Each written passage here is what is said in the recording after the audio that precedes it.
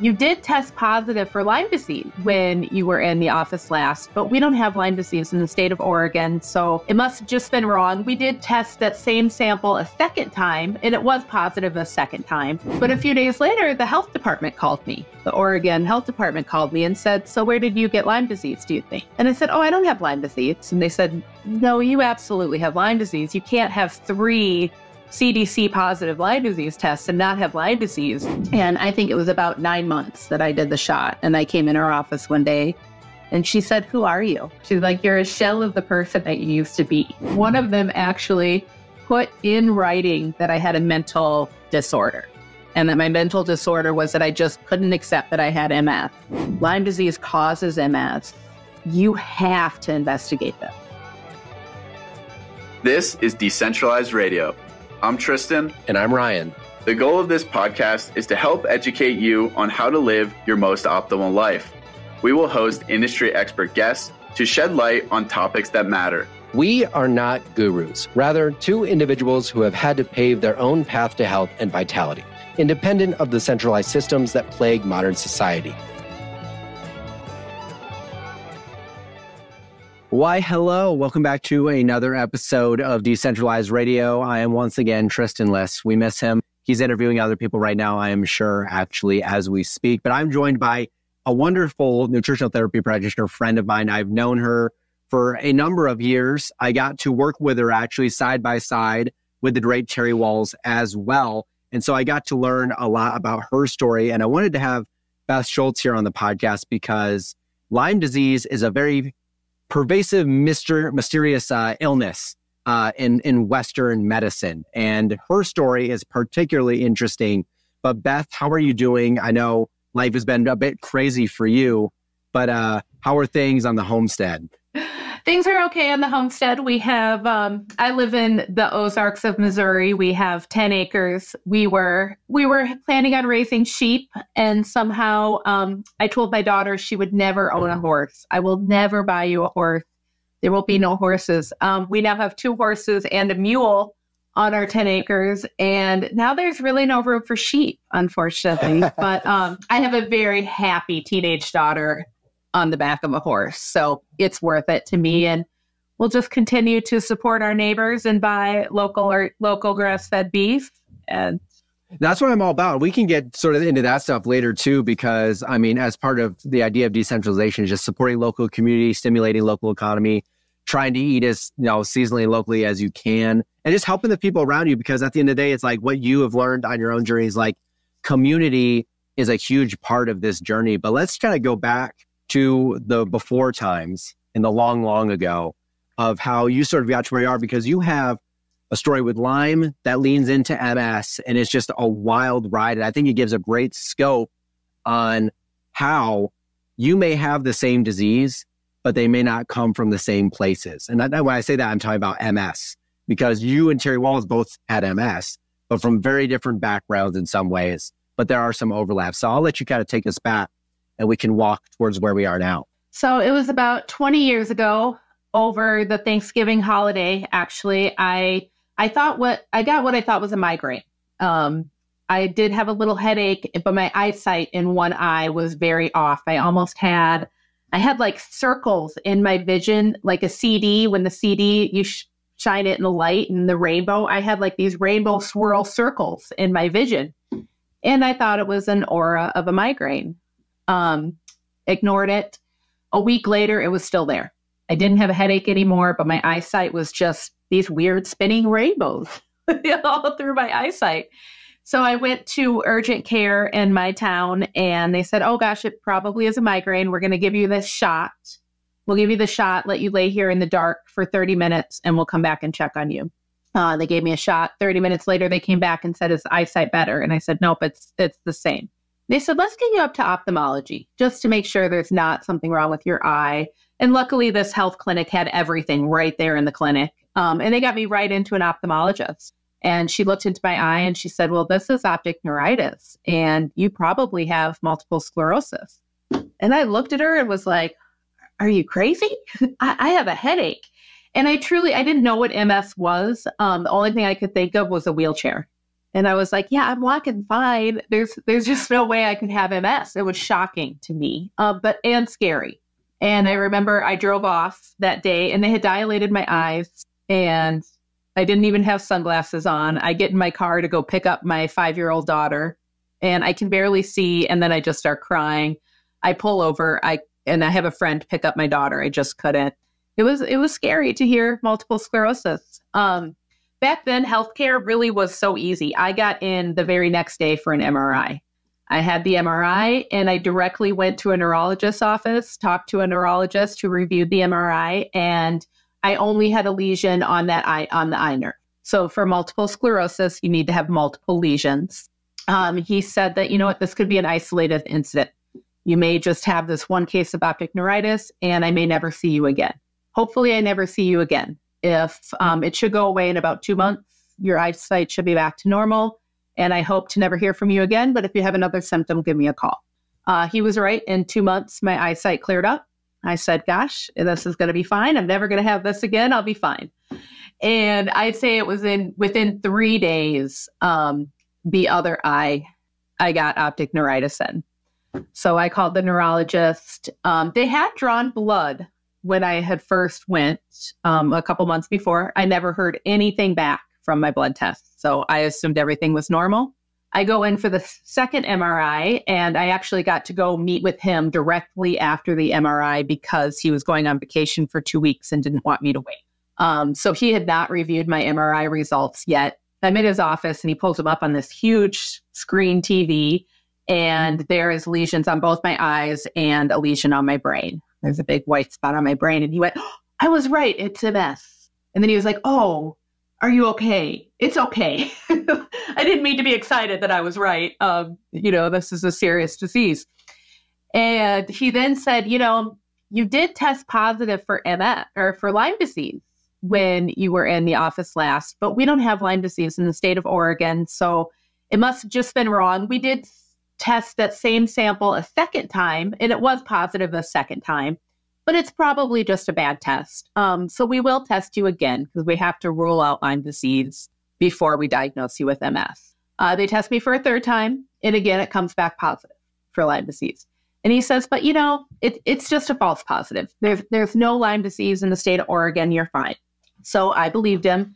He sent me home with pamphlets. I think there were 3 different drugs that I could choose from for MS. They were all injections, Avonex, Rebif, and Copaxone. He said, pick a drug that you're going to take. And that's a lot to think about. But a few days later, the health department called me. The Oregon Health Department called me and said, so where did you get Lyme disease, do you think? And I said, oh, I don't have Lyme disease. My doctor told me I don't have Lyme disease. And they said, no, you absolutely have Lyme disease. You can't have 3 CDC positive Lyme disease tests and not have Lyme disease. Like, have you been out of the state of Oregon? Because we don't have a lot of Lyme disease in Oregon. So maybe, and I said, well, I was home in Minnesota this summer. I grew up in Minnesota. I go every year, but I didn't camp. I don't remember a tick bite. I don't remember a tick bite. The funny thing is I did think back to, gosh, did anything happen? Because I don't remember a tick. And in probably August of the year before this, I was at a lake and I was bit by a deer fly. And I saw the deer fly bite me. And the next morning I woke up and I had a perfect bullseye rash on my thigh. And I knew a bullseye rash was Lyme disease, but I thought that was a fly. Like, it was a fly. You cannot get Lyme disease from a fly. And I did tell them that story and they said, yeah, you can't get Lyme disease from a fly. You had to have been bit by a tick.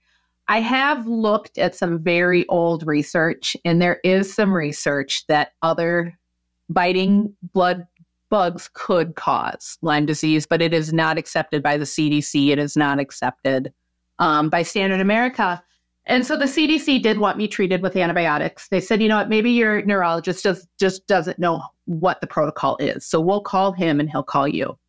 So I got a call to come into his office a few weeks later, and he said, okay, here's 28 days of doxycycline that will cure your Lyme disease, and we will never talk about Lyme disease again in my office. And that seems strange to me, but, he's the neurologist. He knows what he's talking about. So I did 28 days of doxycycline, and within probably 3 days of starting the doxycycline, my eyesight completely cleared up. I felt great for that entire month. The doxycycline ran out, and probably in a couple weeks after the doxycycline, I had optic neuritis back in the original eye. I called the doctor, and he said, you know what, it's not Lyme disease, it's MS. You have MS. And so I trusted him, and I believed him. I picked one of the MS drugs, and I chose to go with Avonex. It is I think it's a beta-seron. It's a low dose of chemotherapy. And it's an injection every week, and it's an intramuscular injection. So the needle was about that big. I don't like needles. I don't like needles. I'll be honest. I would normally drink half a bottle of wine and take a Xanax for each one of my shots. Probably not a good idea.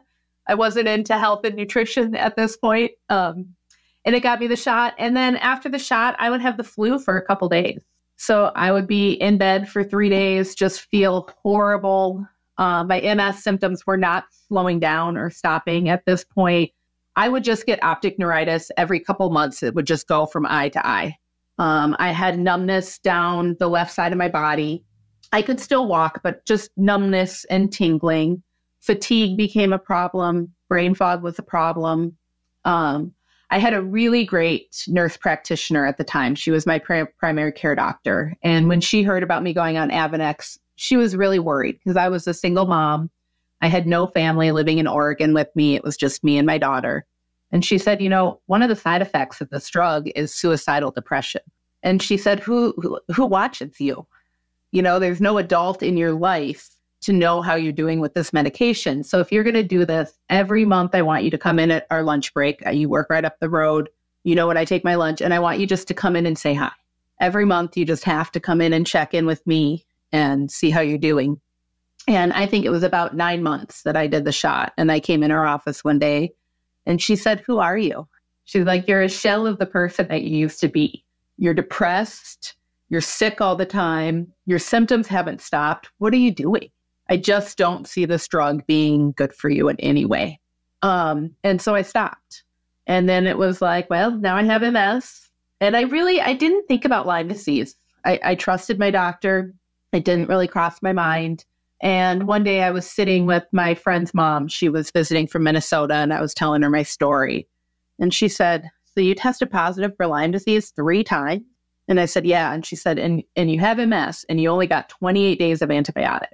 And she said, I have been dealing with chronic Lyme disease in my son for years. And you do not get rid of Lyme disease that got into your brain in 28 days with an oral antibiotic. Lyme disease causes MS. You have to investigate this. And she's like, I truly believe Lyme disease is behind this. So I went back to my neurologist. He told me no. I made an appointment with an infectious disease doctor. And when I went in, they did test me for Lyme disease again. And so that was my 4th test. And again, it was CDC positive for Lyme disease. And they said, yeah, you just can't have MS though, or you just can't have Lyme disease in Oregon. So take care. Have a nice day. You're fine. I wanted a second opinion for my MS diagnosis. So I went to Oregon Health, OHSU, Oregon Health Science University in Portland, Oregon, and they have an MS clinic there. And so you go there, they look at all your files, they look at everything, and then about 5 neurologists will sit in a room and go through your, everything and say, yes, you have MS. We did. I was there all day long. They came back and they said, these Lyme disease tests are weird. You do have it. We're going to test you again. So that'd be your 5th test, but we're going to send it off to an East Coast lab. The East Coast is better with diagnosing Lyme disease, and we'll wait to hear back. So about a month later, I went back, and that 5th test again was CDC positive for Lyme disease. And they said, yeah, but we just don't have Lyme disease in the state of Oregon. So we're going to say you have MS and you don't have Lyme disease. All of these tests are just wrong. And I was like, wow, these are the experts, So I think I even went and found a second infectious disease doctor in Oregon. And he looked at my lab tests and he was like, yeah, this is bad. This is really bad. And he's like, you're going to need, to treat this. So if you have neurological Lyme disease, you need months and months of IV antibiotics. And insurance companies just don't like that. They don't like that in Oregon. And I was like, but what do we do? I'm sick. And he's like, okay, I'm going to treat you. I'm going to do it. We're going to do IV antibiotics. And I called to follow up with that doctor, and he would never speak to me again. I never got the antibiotics, and he refused a second appointment with me, saying that I did not have Lyme disease. So then what do you do? This episode is brought to you by Wyoming Based, my new apparel company that is focused on providing high quality natural fiber based products using 100% US supply chains. Our first two products, the 100% wool everyday beanie and 100% wool rib sweater, are proudly made right here in Wyoming using local wool. The wool is low itch, high quality and durable, naturally antimicrobial, and way better for your health and the health of the planet. If you want to support a local U.S. brand and are tired of supporting woke outdoors companies that shill plastics, check us out at wyomingbase.com and pre-order your sweater and beanie today. Your story is just so astounding in many ways. And it's funny because the more I feel you understand the way centralized medicine works, the more you feel like, oh, that could be a realistic story. Because I think any normal person hearing this would be like, how could that happen in such like an industrialized, like medical, like haven that is the United States or whatever? But there's a lot of mistreatment, and also just like, I understand doctors not wanting. It's particularly unfortunate about the last neurologist you saw, or the infectious disease doctor you saw, about the antibiotics, because they sort of gave you that false hope and then cut you out. Well, he did want to help me. And so I started, I went online, and going online, even this was like brand new to me. The internet really had just kind of come around. I got my first computer, I think, as an adult. And somehow I found the Oregon Lyme Disease Network. And I called the number, and this woman answers, Teresa. And she actually came to the doctor with me. She came to my neurologist with me, met me in the lobby, went to the neurologist, and was like, you have to treat this girl. She needs IV antibiotics. She needs to be treated. Like, she had probably this thick of research and a whole booklet. And she's like, look at all of this. Like, let me show this to you. And he was like, yeah, lady, I'm not interested. She does not have Lyme disease. Leave my office. And Teresa was such a resource for me. But she said, Beth, there are doctors in Oregon that will treat Lyme disease. The Oregon Medical Authority, who they're in charge of the health system really in Oregon, has said that you cannot treat Lyme disease for more than 28 days. The CDC, is that still the rules up until current date, or has that changed at all to your knowledge?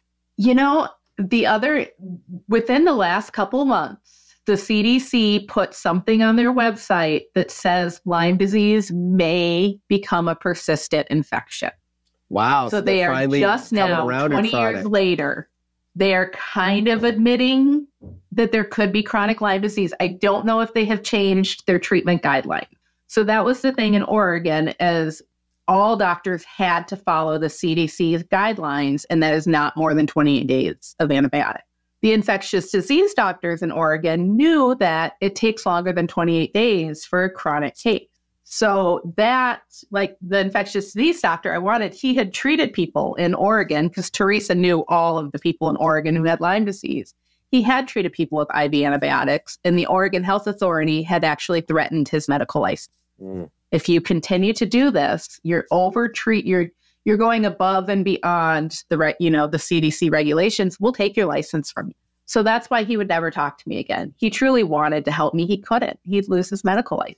Yeah, and that's the other side to the unfortunate part, is like, you've had a lot, and I've had a few as well, that like just standard medicine, just like great physicians who really are wanting to do the thing, but they get held up in some red tape or some other like regulation, or they're just like, it's outside of their depth, unfortunately.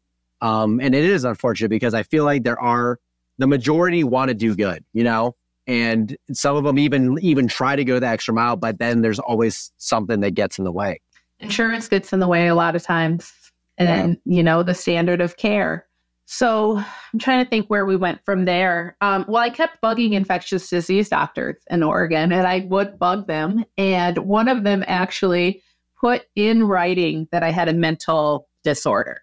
and that my mental disorder was that I just couldn't accept that I had MS. And I just was fascinated. Like I was crazy.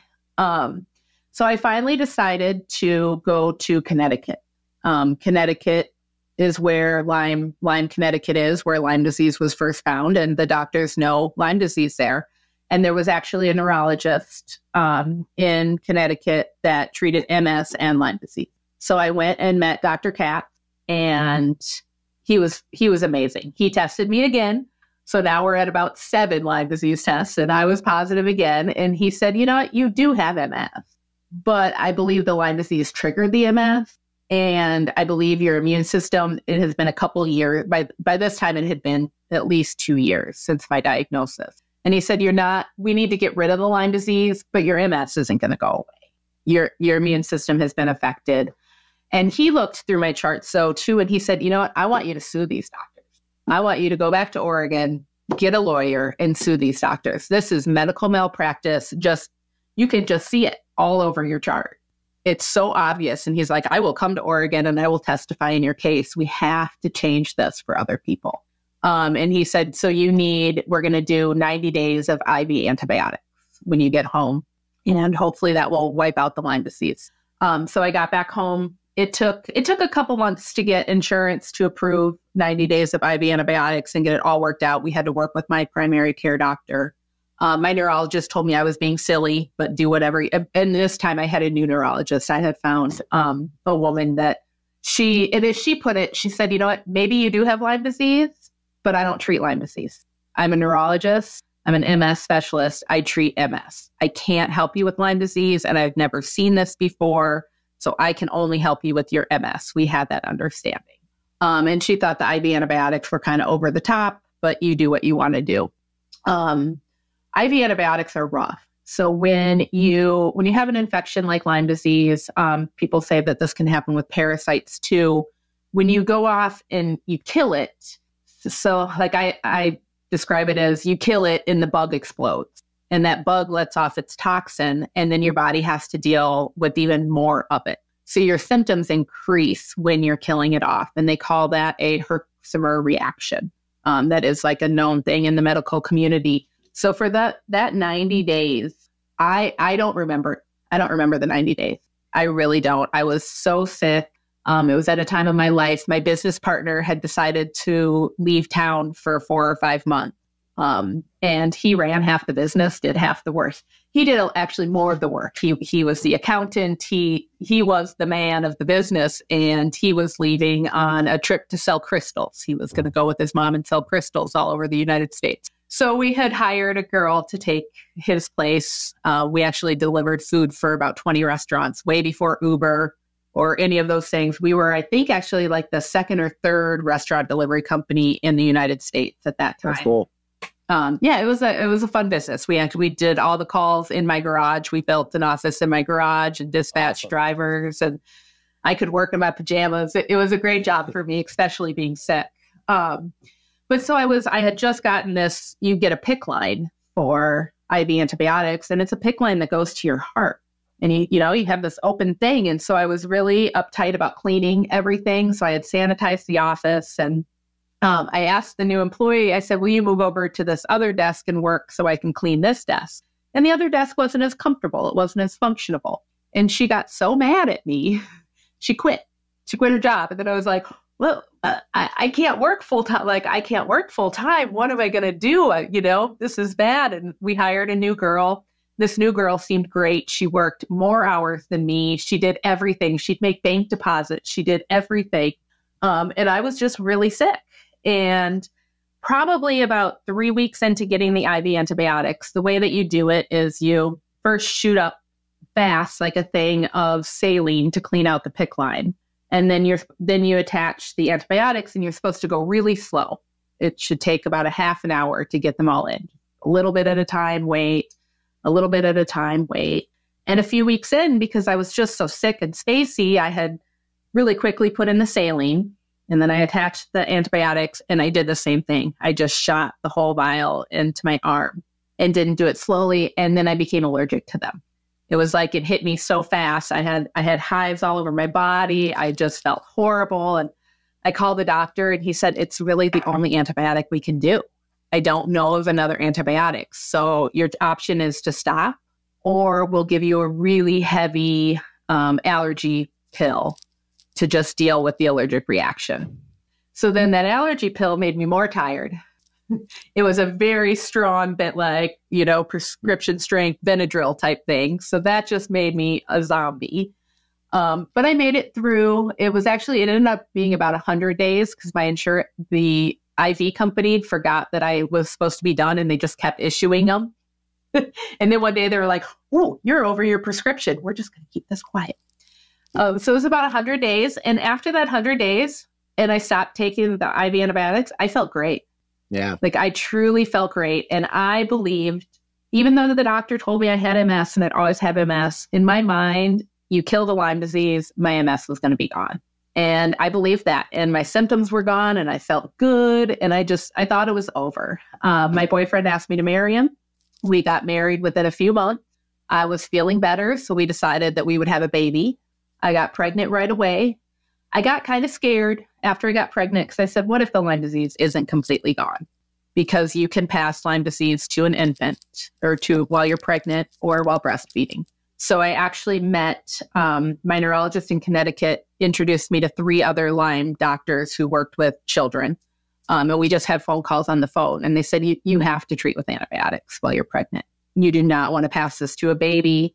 When she's born, you should breastfeed because you want to give her all of that so that she's the healthiest she can be. But we want to treat you with antibiotics while you're breastfeeding because you can pass it through the breast milk. So we had her. I was pregnant. I was happy my whole pregnancy, healthy the whole pregnancy, no neurological symptoms. I felt great.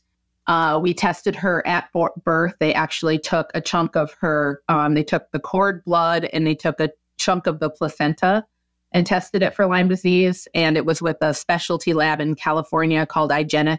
And IGeneX is who I recommend anybody who thinks they may have Lyme disease to use one of their lab tests. They are the best at finding Lyme disease. And she was completely negative for Lyme disease. She is now 15 and has never shown any symptoms of Lyme disease. She does have a leaky gut from all of those antibiotics. That's what I was going to ask was like the residual. Yep. And we just did, I just did take her to a functional medicine doctor and we did some food sensitivity tests and we did the wheat Zoomer test to see if she actually did have a gluten problem. And she does have a gluten problem. The wheat Zoomer test is a really neat test from Vibrant America. It even showed that if she was to eat gluten, that it would affect her neuroimmune system.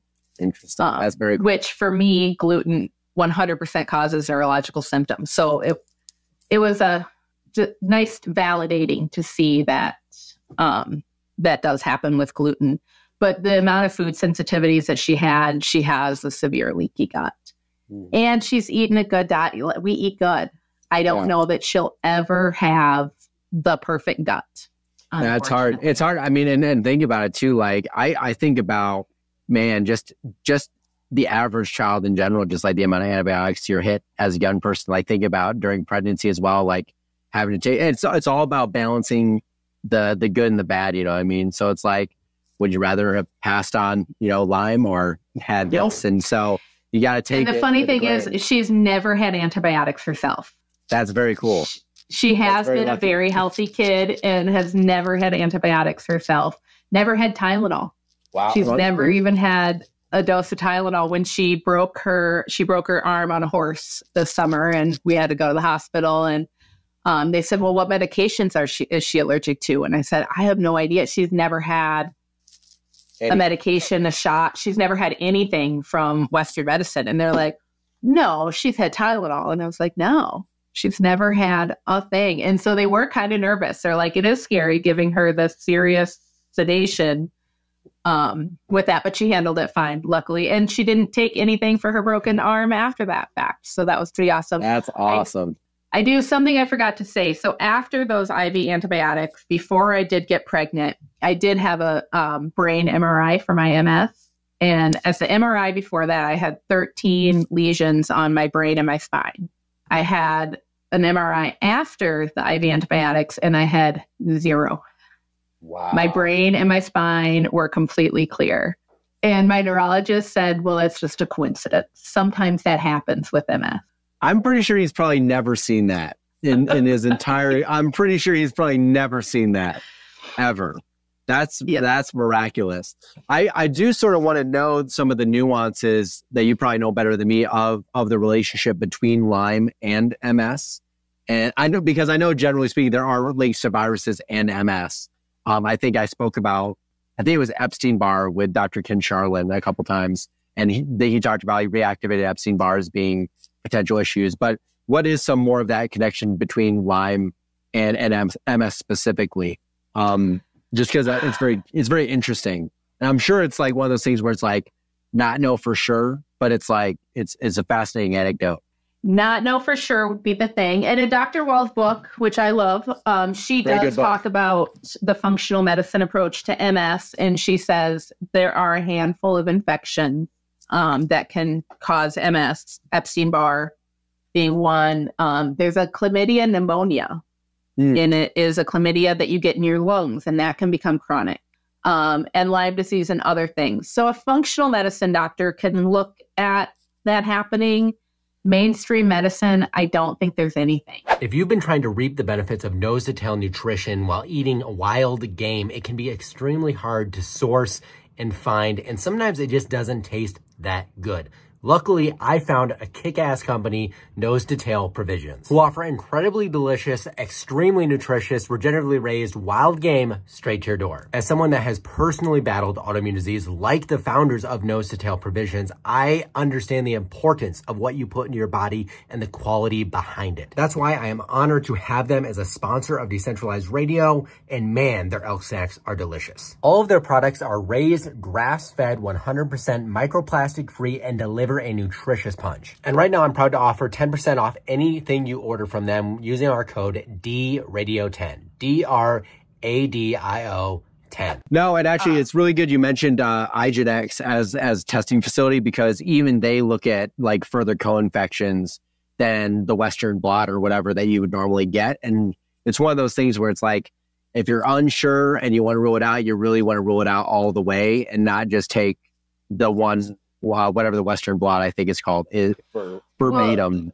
Well, and you don't even get the Western blot always. If you're going to a mainstream doctor, they do an ELISA test. There are some people that say the ELISA test can miss 60% of Lyme disease. It's insane. If you're positive on the ELISA test, then they do a Western blot.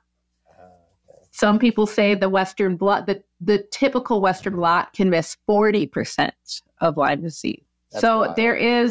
It's hard to describe why the CDC why can't you have a good test for it? I don't understand how they can't do it. And IGNX looks at, I don't even understand, IGNX looks at more bands. So there's different bands, and you have to have so many bands to be CDC positive, and there's IgG and IgM, and it's definitely above my pay grade to completely understand it, but it is very sad because the main test in the United States does not work for Lyme, and it is the CDC standard.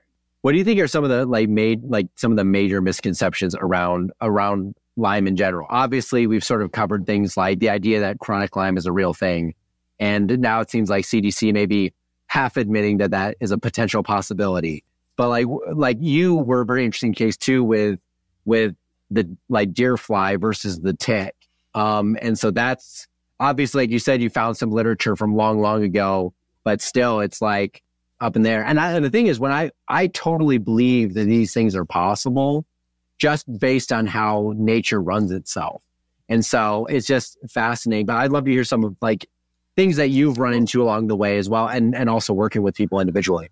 Well, it's just, I don't think we know enough about Lyme disease, and we don't know, not all doctors know that ticks carry a handful of other diseases. A lot of times you're not going to just get Lyme disease.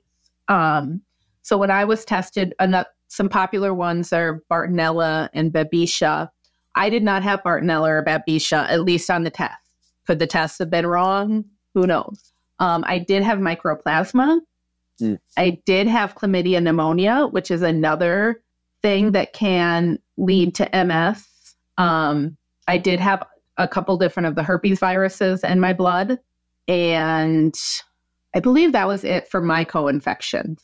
So it's so complicated. And even the best Lyme, so then there are doctors that call themselves Lyme literate doctors who really get into trying to help people like me. But they can't help everybody. There's not just one antibiotic that gets people better. It just becomes this you need your nutrition to be perfect. You need to detox your body. You need to be 100%. sleeping. You need to deal with your stress. You need to eat well.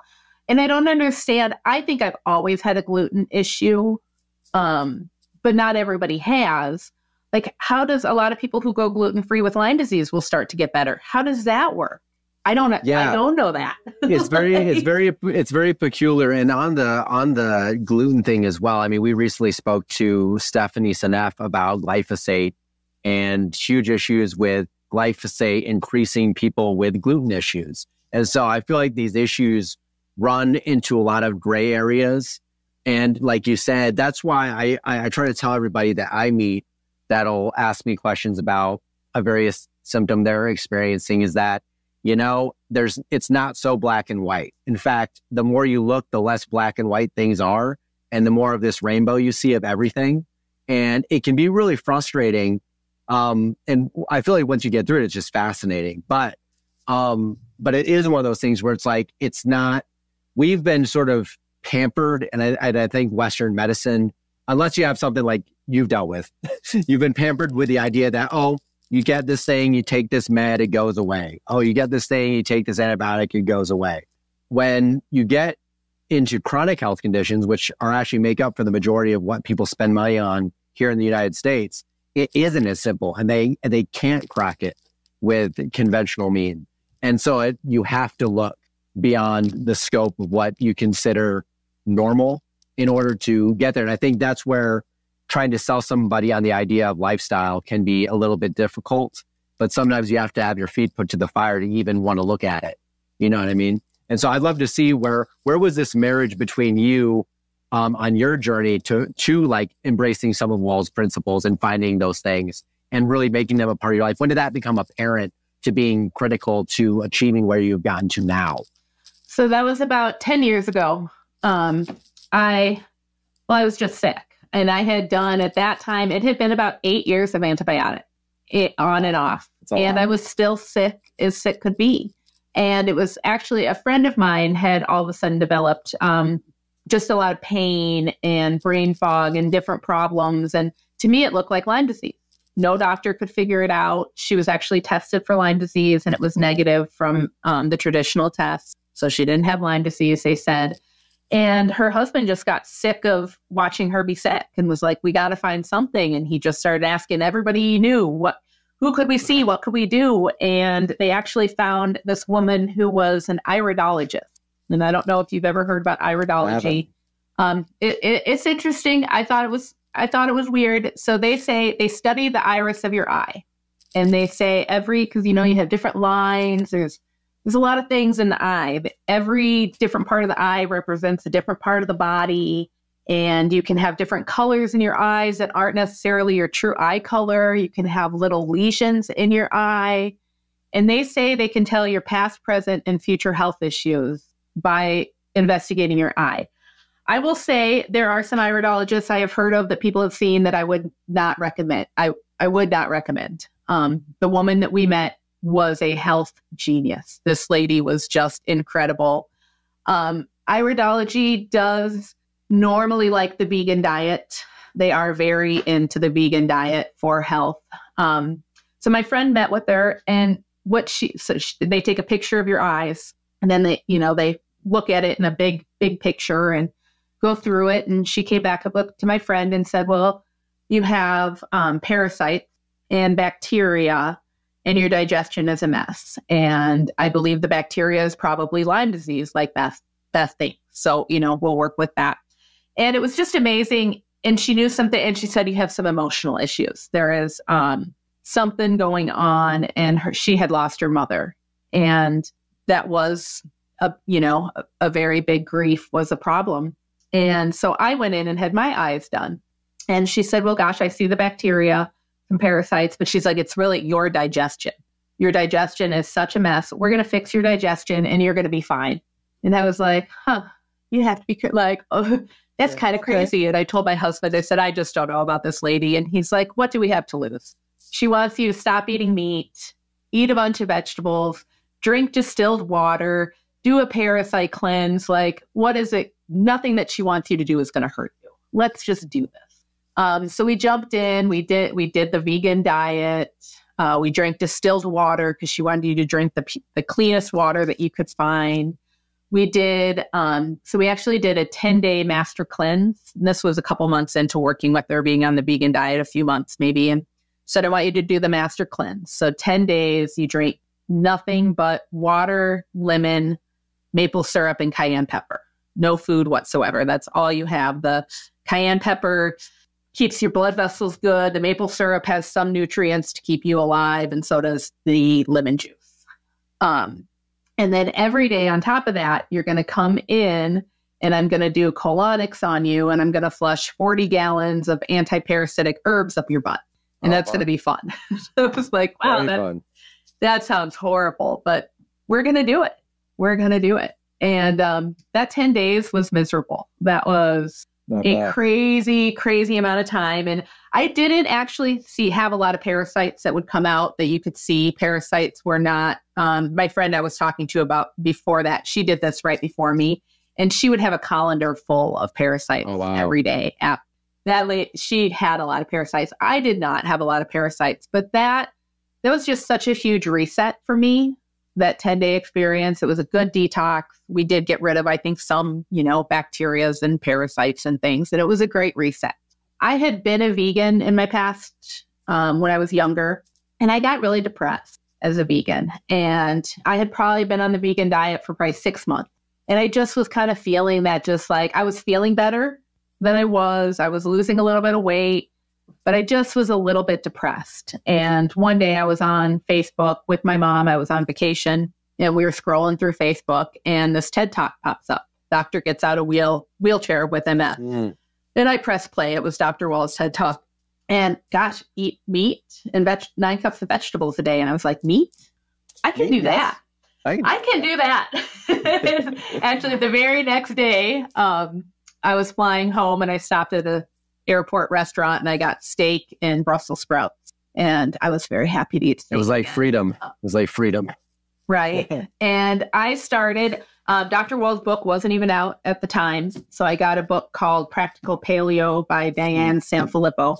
And the book came in the mail probably a week later. And we were actually headed on an airplane to see other people in my family that day.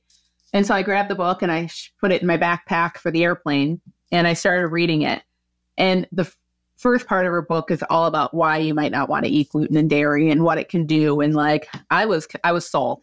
I was like, this just sounds so right to me. I am never eating gluten again. And that was 10 years ago. And I have not eaten gluten purposely since that day. I've had some accidental exposures.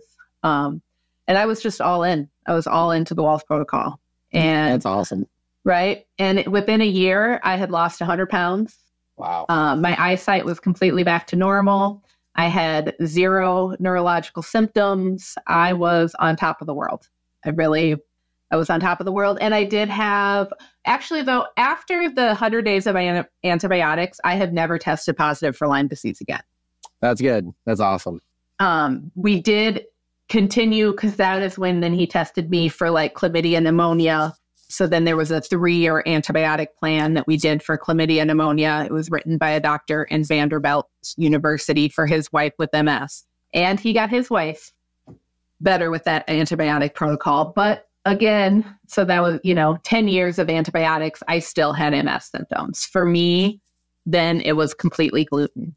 And if I get gluten, about 2 years into following the Wall's protocol, I was going to the Nutritional Therapy Association, their yearly conference, and Dr. Wall's was going to be there. It was the first time I met Dr. Wall's. And I stopped at this restaurant in Portland, Oregon that was like 95% gluten-free. It was a paleo restaurant, all organic grass-fed beef. They had sweet potato fries in an air fryer, but they did have an organic sourdough bun. When I was eating my sweet potato fries, I had eaten there before. All of a sudden I got something super crunchy. It was not the sweet potato fry. It was just really crunchy. I didn't think anything of it. 20 minutes later, I get up to leave the restaurant and my balance is gone. And my eyesight starts to go. And all of a sudden I have flashing lights in my eyesight. And I was like, what the heck just happened? Like, I had no idea what happened. It was the first time I had any symptoms in 2 years. And I get in my car and I have to drive to Vancouver, Washington. And there's this double-decker bridge that you have to go over. And I don't like bridges, but I've never had a panic attack. And it's rush hour traffic. It's in the winter. It's raining. It's dark. And I'm just stuck on this double-decker bridge. And I had the worst panic attack of my life. I almost couldn't even drive, like, get to my hotel. And I finally made it to the hotel. And then, you know what? I kind of did okay for that weekend. I didn't have, like, my eyesight was off a little bit. My balance was off a little bit. But I was okay. I met Dr. Walls. That was amazing. The next day I'm sitting with somebody and I'm eating. I brought all my own food with me. I was eating leftover chicken. And I got the worst headache when I was done with this chicken. And I was like, what could that be? And the lady said that the histamine response. And I said, I've never had an issue with histamines before. And she's like, well, you got gluten yesterday. So now you have a leaky gut. The gluten caused a leaky gut. And now histamines bother you. Yep. And I was like, how? Like, that's just so crazy to me. And I got home after that weekend and I ended up losing feeling from the bottom half of my body, from my belly button down. I could not feel my legs at all for 9 months. Wow. From the one exposure? Was like one tiny. That's wild. Yeah, that stuff's insane. It's wild too how fast you can have a reaction right after. It's insanity. But on that, I would like to say, so that was, 8 years ago, and I've been working on healing my gut this whole time. I no longer had a histamine issue. And probably about 4 months ago, I was eating at a Greek restaurant here in Missouri, and they have a gluten-free pita. So I will get the gluten-free pita, and I was eating my gluten-free pita, and it was better than the last time. And I had tried to grab the waitress at one time, but she was in a bad mood, and so I just ate the whole thing. And at the very end, I said, you know what? That pita seemed different. And she went, I did not bring you the gluten-free pita. That was our pita. And I was like, I ate 4 slices of that with my hummus. Wow. And she's like, I'm sorry, do you react badly? And I was like, oh yeah, like 9 months of losing feeling in my legs. And she was like, oh no, I only got a headache. That's good. That's impressive healing right there. That's wild. And the headache was gone in a couple hours. So no, I will never purposely eat gluten. I'm never going to go and eat gluten, but it is nice to know that my body does not react that badly. That's right. And that's a testament too. And I think that's also a testament to really committing an amount of time to a practice, because I think people want sort of an instant gratificatory effect. And things like gut health aren't always like that. Like, I've definitely spoken to people that did one thing and in a week, like some crazy stuff happened, or 3 weeks. But I mean, even my own stuff, like when I worked with you and Terry in 2020, I think, or shortly after that, for 6 months. And I definitely felt better in 6 months, but it took me probably another 6 months to feel what I would say is like really getting back to like full 100 Ryan. Like, but I just kept like with the principles that you guys had taught me. And it was really insane. It's part of one of those things where it's like it is creating a new lifestyle for yourself. You know what I mean? And that doesn't have to be a bad thing. And that's where I think the mindset shift is important, because it's like you deserve to feel well. And you shouldn't look at being like to me, I'd love to sort of dive into that briefly. It's just like, I think it's easier for someone that feels really badly to, once they feel some vitality back, be more gung-ho. But there are those that have that fear of missing out on the other things. How have you personally dealt with those things, with food and maybe various other activities that could create a more negative space? Artificial blue light from technology is destroying our health. It disrupts melatonin production, sleep quality, and our circadian rhythms, which has been linked to pretty much all chronic disease. It also rewires our dopamine reward system, which makes it addictive by design. That is why I'm so thankful to have found the Daylight computer, the first company in the world making a computer that has a blue light free screen. They use paper reflective screen technology, so it's blue light free, flicker free, eye strain free, and is easily used outdoors, so you can use technology while getting the benefits of full spectrum sunlight. For more information, you can listen to our recent podcast with the founder of Daylight Computer, Anjan, on his incredibly inspiring story on why he wants to bring technology to the masses that is not detrimental to our health. You can go to buy.daylightcomputer.com/dradio to pre-order the Daylight tablet today and begin using your technology in a fashion that's way more in line with our biology and nature. You know, at that time, luckily I had a husband that was 100% supportive. Yeah, that's awesome. That's great. He had always wanted to eat better. He had always wanted to kind of do this stuff. And now we had this woman who, you know, she wasn't a doctor, but to us, she was like our, doctor who was encouraging it. And so he was 100% on board. And at the time I worked and he stayed at home with our daughter. So he did all of the cooking and he read Practical Paleo and he was like, okay, this is how we all eat. If this is how you're going to eat, then the entire house eats like this. We threw out all the flour. We threw out all the foods that we did not eat. And all of our meals were the Well's protocol. That's awesome. So that's definitely the best scenario. Mm-hmm. To be honest with you, if I wouldn't have had his support, I don't know if I would be here today in this capacity. But there are people who do it without their husband's support. And it breaks my heart, health coaching people. I've health coached people where they're like, my husband will bring home the donuts on Saturday and be like, are you sure you don't want one? Are you sure you don't want one? And I just can't imagine trying to do that with that negativity in my life for a family who doesn't support it.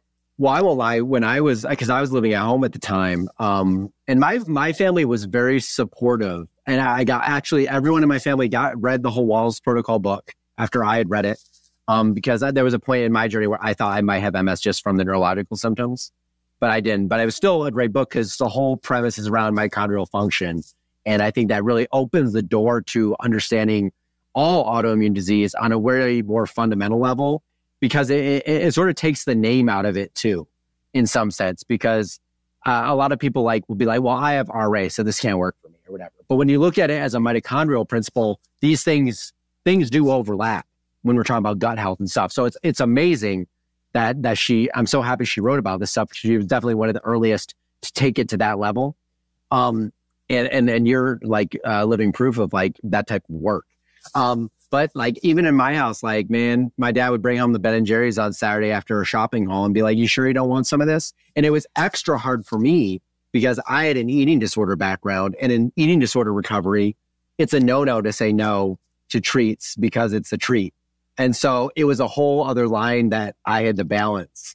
And that's where I've definitely had people that I've spoken to where their husband was not on board, like you have.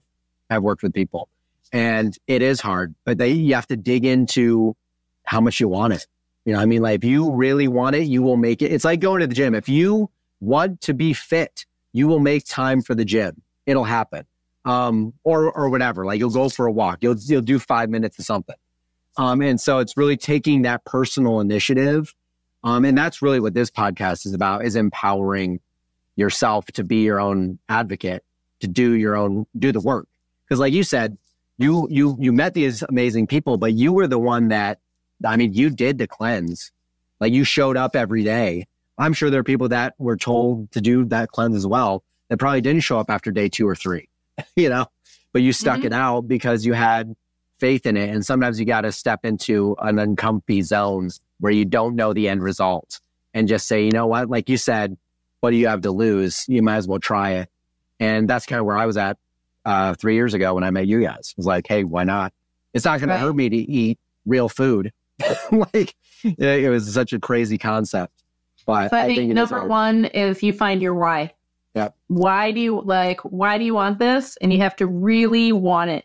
And then you start finding your house. How am I going to get here? And how am I going to do it? And I would like to point out recovery, the 10 years, recovery is an up and down. Very much. Thing. And so, I thought I was at the peak of health. I just didn't think anything, I was rocking the world. I felt great. And all of a sudden we moved from the high desert. We lived in the desert in Oregon. And we decided that we wanted to raise our own meat and have a farm and like do this thing. So we sold our house. We moved to the coastal part of Oregon where it rains constantly. It's wet, it's green, it's beautiful. And we got 10 acres of land. We got a sheep herd. And all of a sudden I started gaining weight and gaining weight and gaining weight. And at this point in my life, I had started, I would have a gluten-free treat on occasion. I would have gluten-free bread every once in a while. I would have a gluten-free pancake. I wasn't eating 100% meat and vegetables. And I was gaining weight. And then I was like, what is wrong with me? And then I would go hardcore. I'm going to fast for 5 days. I'm going to do like, and I wouldn't lose a pound. I wouldn't necessarily gain weight, but I wouldn't lose a pound. So then I'd have a gluten-free cookie again. And I just started it was really hard on me. And one day I was reading Dr. Well's revised book was coming out, and I was reading it and something clicked, thyroid. I should have my thyroid tested because this just isn't like me. Like, this is weird. I eat really, really well. Why am I gaining this weight? And my thyroid was a mess. I have Hashimoto's, and it was my autoimmune numbers for Hashimoto's are off the chart. And I realized that we had moved to a really moldy place. There was mold in my office. When we bought our 10 acres, we didn't have a house. We were living in an RV until we were going to build the house. And RVs are very hard. They're very plasticky and mold, like they don't fit well. And it was constantly raining. It was constantly damp. And you were always washing mold off the windowsills. And there was just mold in the clay. You had to be really careful, and there was mold everywhere. And mold is a hard one. Mold's a very hard one. Mm-hmm. And so we have since moved. We moved to Missouri. Well, Missouri is really wet and really humid and really moldy. Every old building in my town is very old. Every old building you go into has mold. We did not think there was mold in our house that we bought. A little bit in the bathroom, and we did know that, and we were going to rip out the bathroom floor and redo it. There had been a moisture problem, but we did not think there was mold anywhere else in the house. You did not smell like mold. It was a very clean house. It was a 100-year-old home. Mm-hmm. It was built in the 1920s. It is in a floodplain, and the woman we bought it from said it had never flooded. Well, we had a house fire last March, a very small house fire. But there was enough smoke damage. Our entire bathtub became a puddle of plastic. And so imagine all of that black smoke. It just, we had to rip out all carpet and all drywall.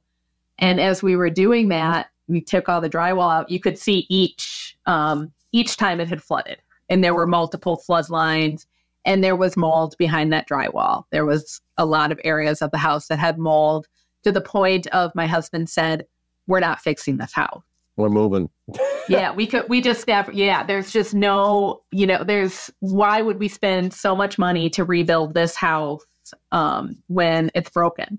And so we still actually have that house. We've cleaned it out. We've done the best we can. We do store stuff in that house while we're building a brand new house up on a hill where it will not flood. There's no, it will be much better.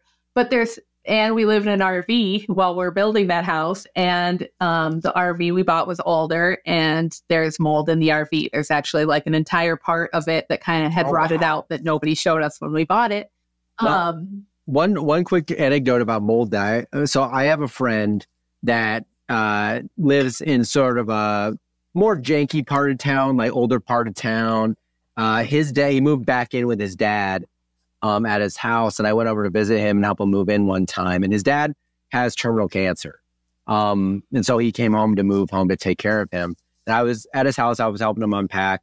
Kind of an older building, nothing too crazy. But I went to his bathroom, and yes, black mold, just like all over the ceiling of the bathroom into the wall.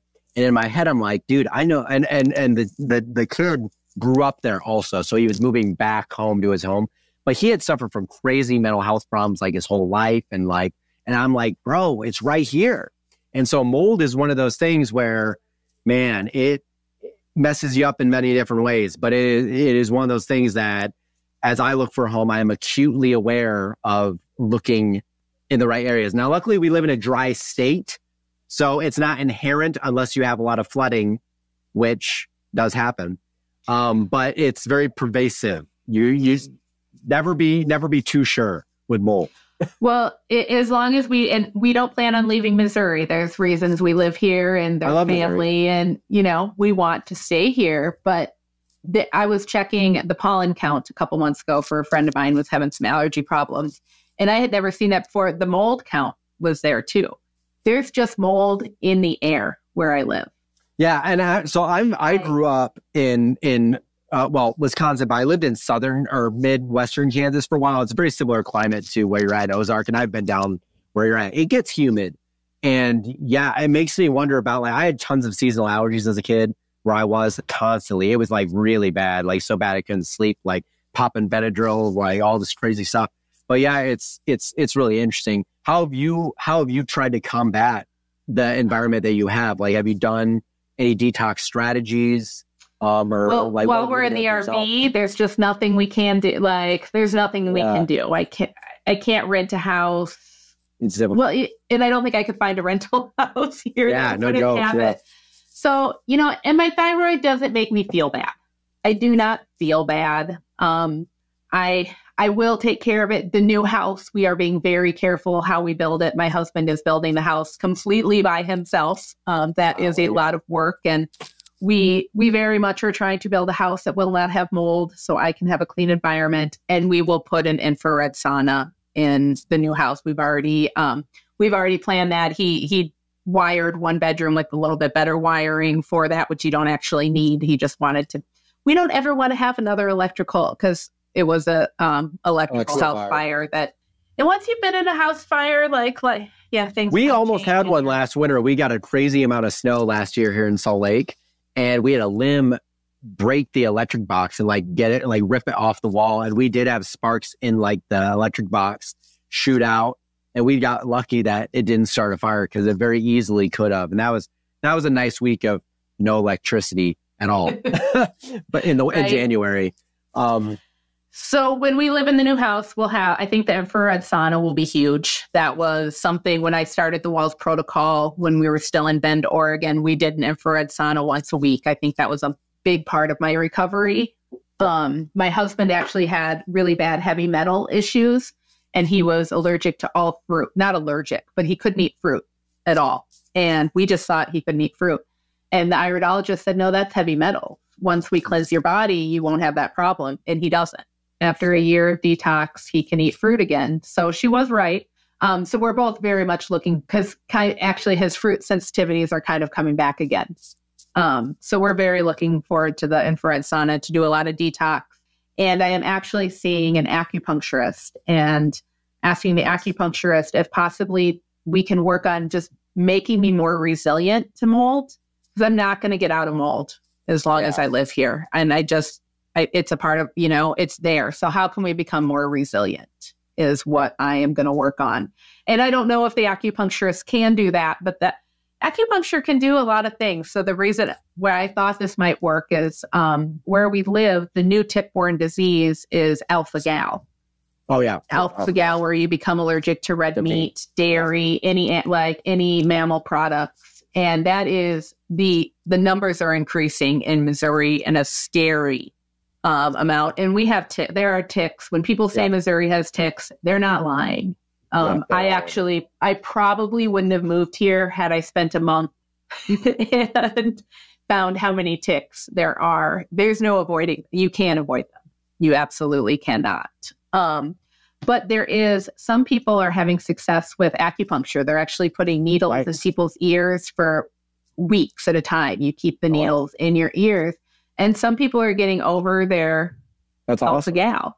So I went to an acupuncturist and said, if they can do that with me, can't we do that with mold? Can't we somehow, make me more resilient? So we're working on it. We'll see how it goes. I mean, at the end of the day, resilience is the name of the game. It's about building resilient mitochondria, resilient body. That's kind of all you can do. And that's the major focus of my existence now and the work that you do. As we kind of ran out of this podcast, is there anywhere people can reach out to you? Maybe, I don't know, talk to you? I don't know. I don't take clients on my own at the moment. Dr. Walls keeps me too busy. I bet she does. I bet she does. Yeah.